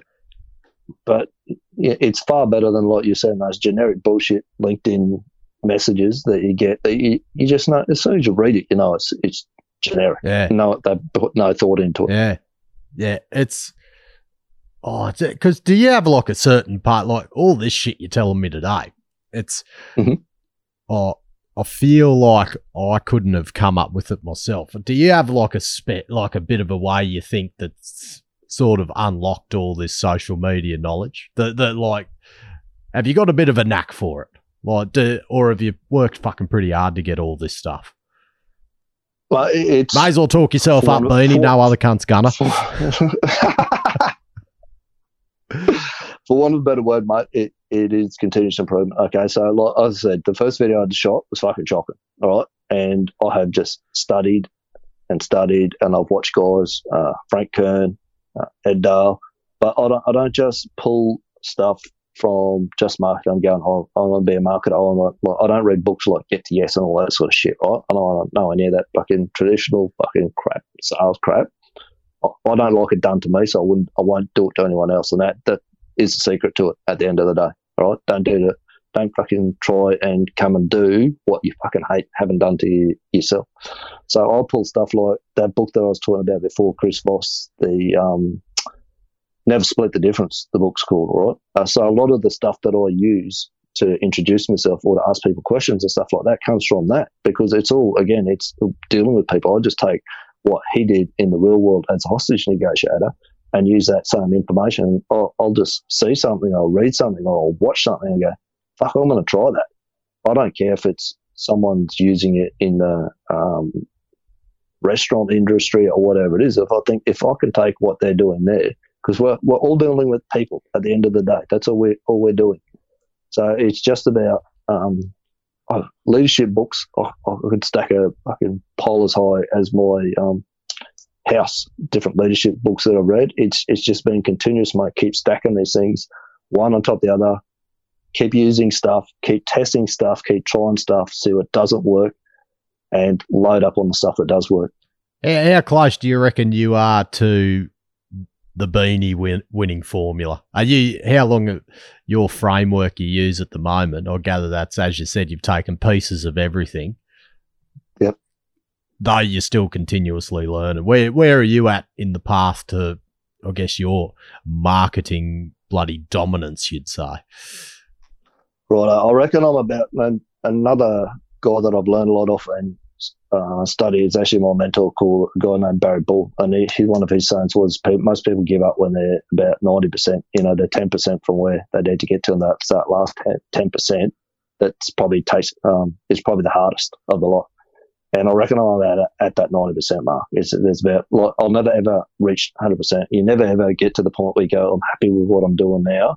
This is it. I'm just going to stay here, because you're either improving or you're backsliding. You're going backwards.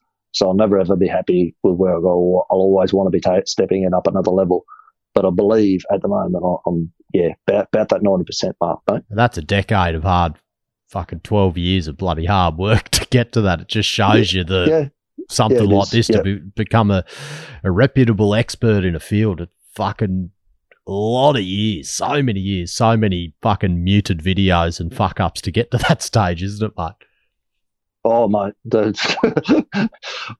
could keep YouTube going for a year on the stuff that I fucked up. What percentage of companies do you reckon, or just how many companies just completely fuck up their use of social media, like specifically ones that are really on board with trying to use it? I reckon there's probably about, and this goes across everything in the world. You probably know, but you've done a bit of study about 80-20 rule, Pareto's principle. Yeah. About 20%, get 80% of the results. I reckon it's probably skewed even more than that. I reckon there's probably about between 5 to 10% that you do it and do it well. The ones that do it really, really well are probably minimal, probably 2, 3, 4%. That actually use it to the point where you go, there's very often that I look at a post and go, geez, that's really well done. Yeah. Because you'd be super critical, wouldn't you? Yeah, look, again, I've spent the time. It's like anything that you want to get to in life. You can get to a level of being good or just doing a bit of work. But if you want to get to what I call a level of mastery, which is the guys that, your Olympic gold medalists, your top performing athletes, all the rest of them, if you really want to master a particular, no matter what it is, it's social media, welding, driving a bog or whatever it is, it takes years of practice to get to those places. You look at the old blokes, some of the old guys, old crane drivers that I work with around the place, man, they're fucking magic, those guys. Yeah. But they didn't start out like that, and they weren't always like that, and, it took them a long time to get there. How common is, like, a response like this? Like, say you ask me, just ask me a question straight out that you would ask someone that you're trying to, I guess, get a bit of social media business off, or to help them out? Ask me a question. I'll give you my honest answer, and you tell me how common this answer is based on my side hustle. Well, normally the number one, look, I don't chase around after them because of the way I've set my marketing up. They're generally coming to me. But if I was asking someone, I'd just ask them, how happy are you with what you're doing, and what sort of how good results do you think that you're currently getting with social media? My true answer would be, I'm not that happy with it, but I don't have enough fucking time and money to do it better. Yeah, and that's a lot of people do that. And again, it's a perception thing. Like, you can spend a couple of bucks a day if you want to just boost posts and get them running. And if you get one decent post boosted and running, that's, bringing work in through the door or building your brand or whatever it might be, then you should do that.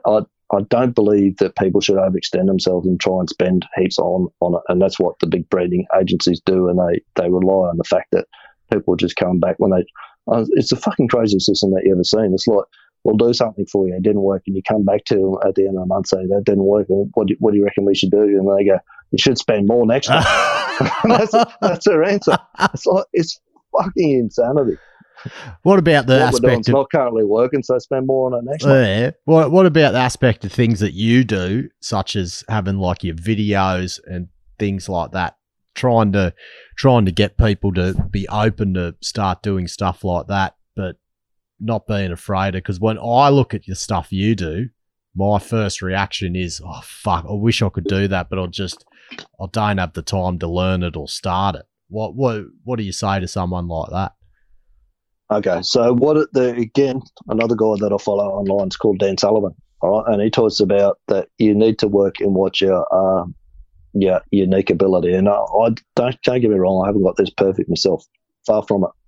And that is, you're not going to have the time to do everything that I do and the way that I do my videos and all the rest of it. What you need to look at is, he says, when people look at a task, the first thing they go is, I haven't got the time.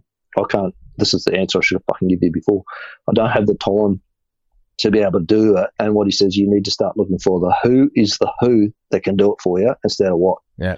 So there's a lot of tasks that you do that you don't and you shouldn't be doing. And not that you can just give everything. I mean, unless you got a bottomless pit of money to start with, you just start removing little things, little tasks that you can't do. Go to sites like Fiverr and whatever it is, get someone to do your audio editing, hire a local. There's heaps of kids that know how to use social media fucking far better than any of these businesses do. And you get the business owner sitting on there who's my age, and most of them haven't got a fucking clue how to put a post up or what to write or anything else. And they'll try and do it themselves when that's not their core skill. Their core skill is that, whatever their business is, they're really clever at that. And it's just, people try to do everything themselves. You can't do it all yourself. You could spend all day on there trying to do it yourself. And you've got to look at, what can I remove and how much value is this task adding for me? And I'm going to send you a sheet out of a book, actually, from Perry Marshall, 80-20 Sales and Marketing. And in that, he lists all these tasks there. So there's $10 tasks, $100 tasks, $1,000 tasks, and $10,000 tasks. And what you got to do is, to free up your time to do the $100 to $10,000 tasks, is remove those $10 tasks to start with. Yeah. Start getting rid of some of those, free your time up, and then make sure you're focusing on those higher end tasks. Yeah, because two of them you're already doing, mate. But doing social media well comes under $100 an hour. And he said doing social media with extreme competence, which you get into with the podcast, he said is like $1,000 an hour. So you've got to just get those. But editing a podcast is $10 an hour. Yeah, if you know what I mean. Yeah. So it is a matter of just grabbing the advice where you can, investing in yourself as much as you can without, as I say, just blowing money. You've got to have a target to where you're going to get to with it, but invest in yourself as well so that you can move into those areas that you should be doing more in. How time sensitive do you reckon, like growth of anything, whether you're doing a podcast, start trying to do a solo marketing career or whatever business anyone's trying to get off the ground, how time sensitive do you reckon is the use of social media, like in terms of people that just sort of cruise through it and try and do it themselves, but don't do it that well, and compared to someone that really, really uses it well into that they're in that top percentile? How different is their company growth, do you think? Like, if you use social media really well from the outset, can that mean the difference between making it or being broken, essentially? Oh, definitely, mate. Definitely, 100%. I mean, bringing people in through your door, marketing, get people in, that's your cash flow. Yeah. So if they ain't coming through the door, there's a saying that I use, comes from P.T. Barnum. What do you say? Without promotion, something terrible happens. Nothing. And unless, as I say, don't go out, waste the money on logos and throwing it away on branding companies and all the rest of it.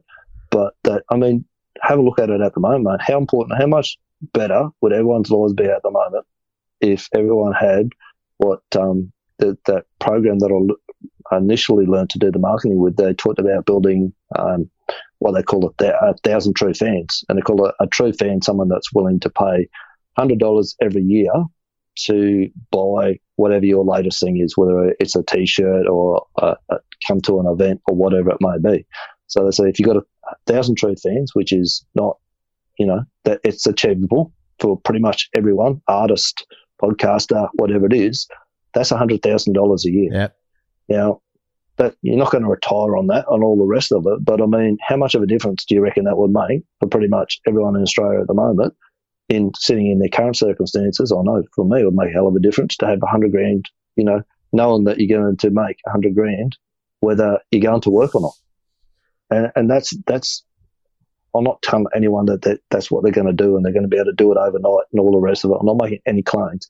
But if you put the work in and did that and got to that level, that's achievable. Because looking back at, I know how I've fallen into this bloody thing, looking at how you've fallen into your marketing thing, go back to 2008 when you were fucking the Wolf of Wall Street, bloody smashing options.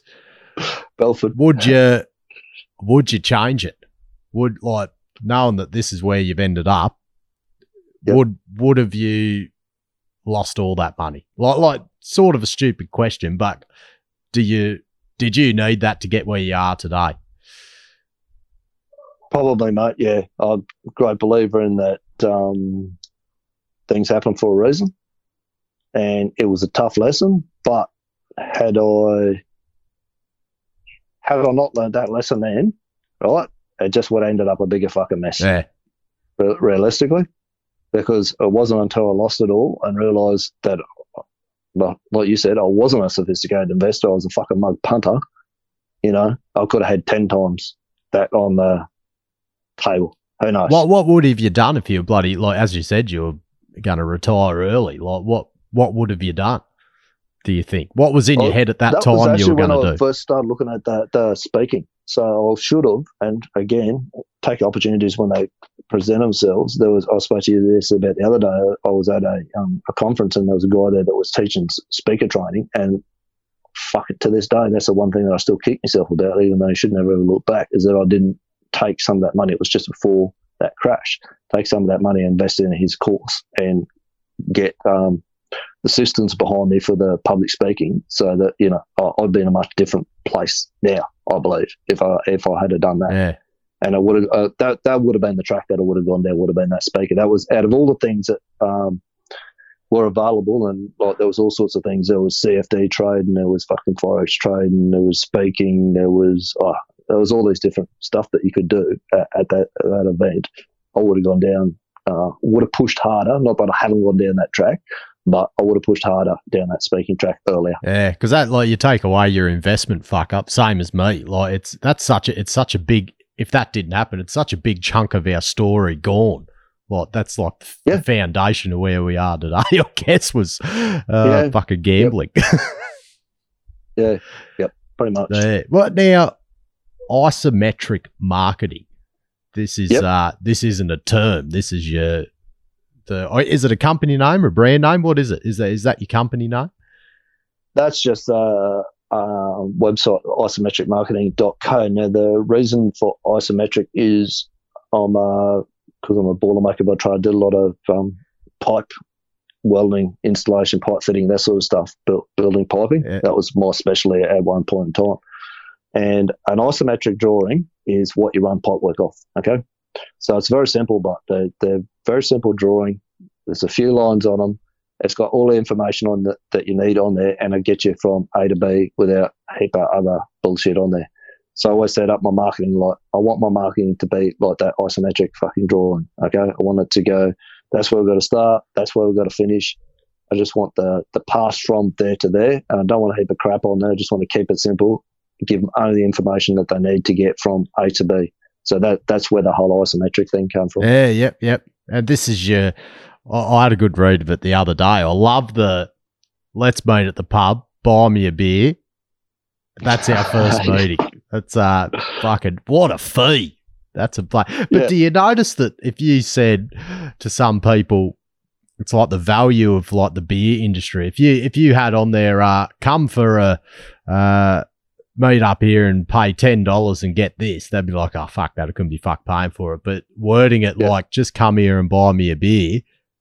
Yeah. Oh, piece of piss. Beer and money are like two. It's like fucking, I'll give you $1,000 to do this, or you can just give me a carton of piss. Construction currency at school.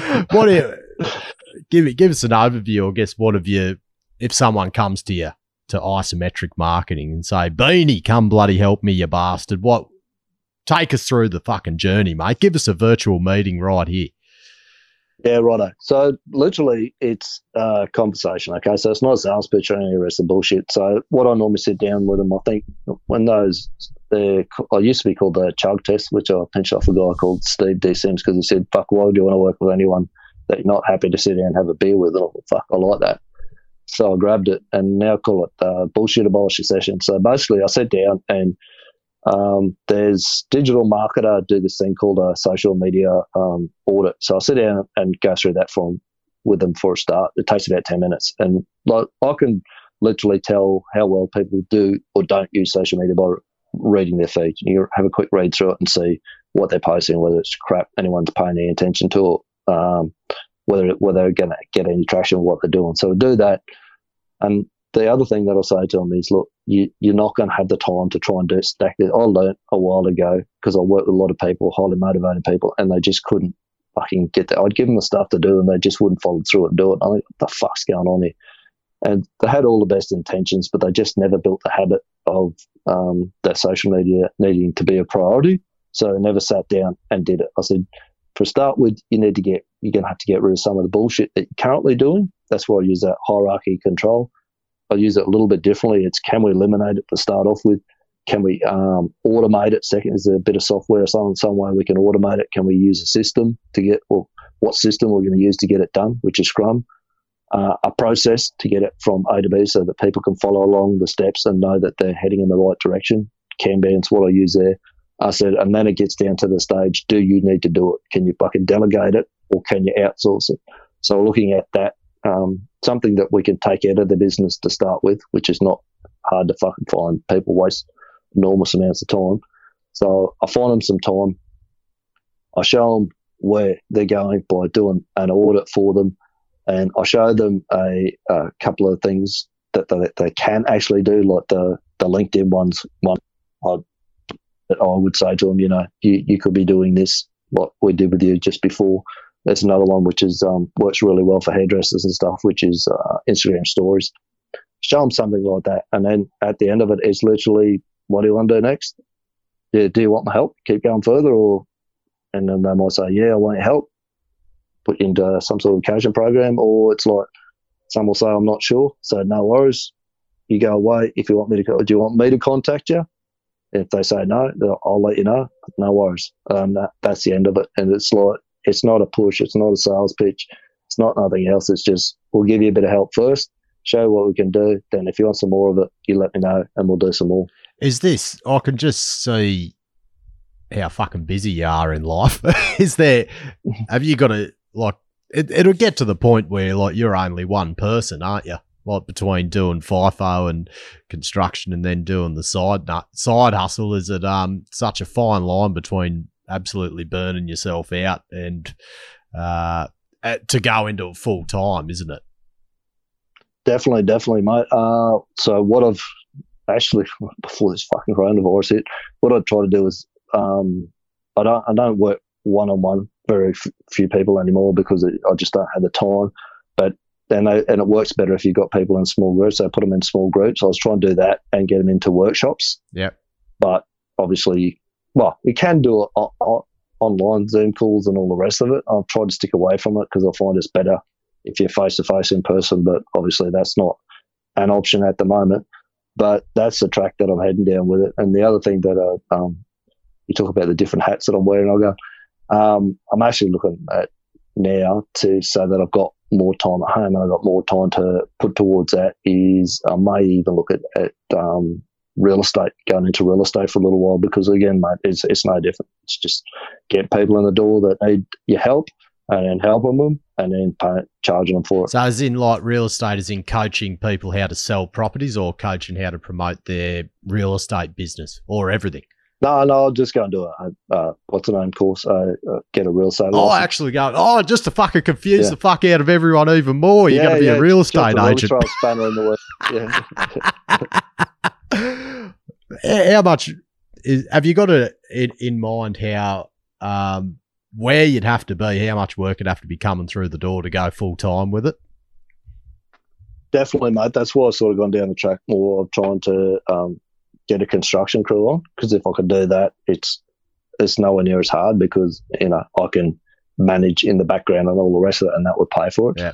To do it full time, it's extremely difficult to get it to full time with where I'm sitting at the moment between FIFO and doing that. That was why the plan was to get a construction crew on site somewhere. While they're off working, that's enough to support for me to build the other side of the business. Yeah. There'd be so many people in the same situation with side hustles when you're not just getting to that point where you have to go, it's tough to get to that point where you're like, right, I can go all in right now. It's fucking like there has to come that moment where you're like, right, I'm putting the cock on the block, I'm going for it. Yeah. But again, it's like we said with the trading run, like, that's held me back for probably the last 10 years to get back to the point where I could still do that. I'm not there yet. But, you know, you take those knocks and you go, I'm going to be a little bit more careful about this next time. Yeah. Now, Lord, your keynote speaker, the bloody Beanie, the public speaker, Beanie, the real estate agent, Beanie, the everything, the bloody... Mate, it sounds different because of all the, at the end of the day, as I keep saying, it's about communicating with people and being able to as I say, marketing is telling them what needs to get done, and then sales is getting it done. It's no different. Doesn't matter whether you're doing real estate, whether you're doing construction, whether you're fucking doing marketing, whatever you may be. Doesn't change. Still got people involved. Yeah. And what when you're doing a keynote talk, is it just what you're doing now? What do you come up with a bit of a funny sort of narrative to try and get your message across? Well, how do you go into a keynote talk? What's your prep for it? I spend a fair bit of time. I don't use PowerPoint. Fucking hate it. Yeah. And because it's been overdone to death, and the old death by PowerPoint anyway, people just switch off and all the rest of it. It's about tying story. Firstly, I need to know who the people are in the crowd and how I'm going to tie the story back to it. It's the same stories told in different ways just to connect back to them so that makes sense to them. So I'll pretty much always use that story that I told you about Bendigo Gold Mine with the, what's the name? Because whether you're talking about a tier one company that's worried about what's going to happen on social media, the small business owners have got the same issues and concerns. So that's the way that I address that one and get that one out of the road. I generally tell them a story about my background at school, how I got out when I was 15 and the teachers didn't, one of the teachers actually said to me, good luck, you're going to need it, sort of thing. And because my young brother came along, that was where I came up with the title of Troublemaker for the book, actually, because my young brother, he's 4 years younger than me. He came along and got the same English teacher 2 years after I left. And she looks at the thing and reads the name out, and she goes, Nathan Bean. He goes, yep. She goes, you related to Adam Bean? He's like, yep. And he goes, I hope you're nothing like him. He was a real troublemaker. So it's just a matter of telling those stories in, mate, and taking them on a journey from this is where I started, this is where I ended up. If you want to help getting from where you're starting to where you want to go, then yeah, come and see me. What's that? Have you got it? Is there any recorded versions of any of your keynote talks on YouTube or anything? I've seen snippets you've got up floating about. Can you watch any of them anyway? That one, that's the only one that I've ever unfortunately had recorded. Yeah. I can send you more of that one, and that one was like an interview style. Yeah, like a panel So sort it of was thing. it was myself and the guy that I said was my mentor. Yeah. Him and I got interviewed together at a music conference, but I've got longer sections of that I can send you. Yeah, but yeah, that unfortunately I've never had anything else recorded, which is a bit of a mistake. Yeah. Oh, bloody hell. We'll look forward to seeing plenty more, mate. It's been a fucking belter of a yarn. As I said, all these questions like I've asked of like only for the benefit of myself. Usually, I don't give a fuck who listens, really. But, mate, you're a bloody. That's fine, mate. If I've helped you out in any way, shape, or form, then what we've done today has been well and truly worthwhile. Oh, mate, it's been great. And look, fucking, mate, give you, as I said, no one else is going to talk you up. You may as well give a plug, the links, everything to direct to if people want to get in contact with you, whether it's about marketing, construction. What's the best means, mate? Probably LinkedIn's the main way to get hold of me on social media. Pretty easy to find. Just bang Adam Bean into LinkedIn and it'll come up, or you bang me into a Google search, I'll come up as well. Isometricmarketing.co, there's a heap of information on there that you can go and have a look at. The construction boys that want a side hustle, head across to fknmad.club, because everyone's always said to me, "You're fucking mad, Beanie." So I went, "Oh well, I'm gonna use that." That's the bloody website. Website, mate. Oh, awesome, mate. Well, they're fucking awesome yarn. I'll put all the links up on my end, but there's probably way more people following you, so you'd be better on your end. So no, it's all good, mate. That's been an awesome yarn. Well, bloody, you'd be busting for a piss by now, probably. Yeah, I've gone through a bottle of water. Nah, good on you, brother. Bloody, thanks a heap for coming on, and stay bloody virus free over there. I will, mate, and thank you very much for having me. Too easy, mate. Cheers. Good on you, Beanie. Absolute legend, mate. Reminder to everyone again, follow his social pages. He's on every bloody platform. If you can't find him, you're absolutely useless. Check out his website, isometricmarketing.co. And if you need any help in the social media department, don't ask me, don't ask anyone else really, ask this bloke. He's your man. Right, everyone, stay safe out there. Hooroo.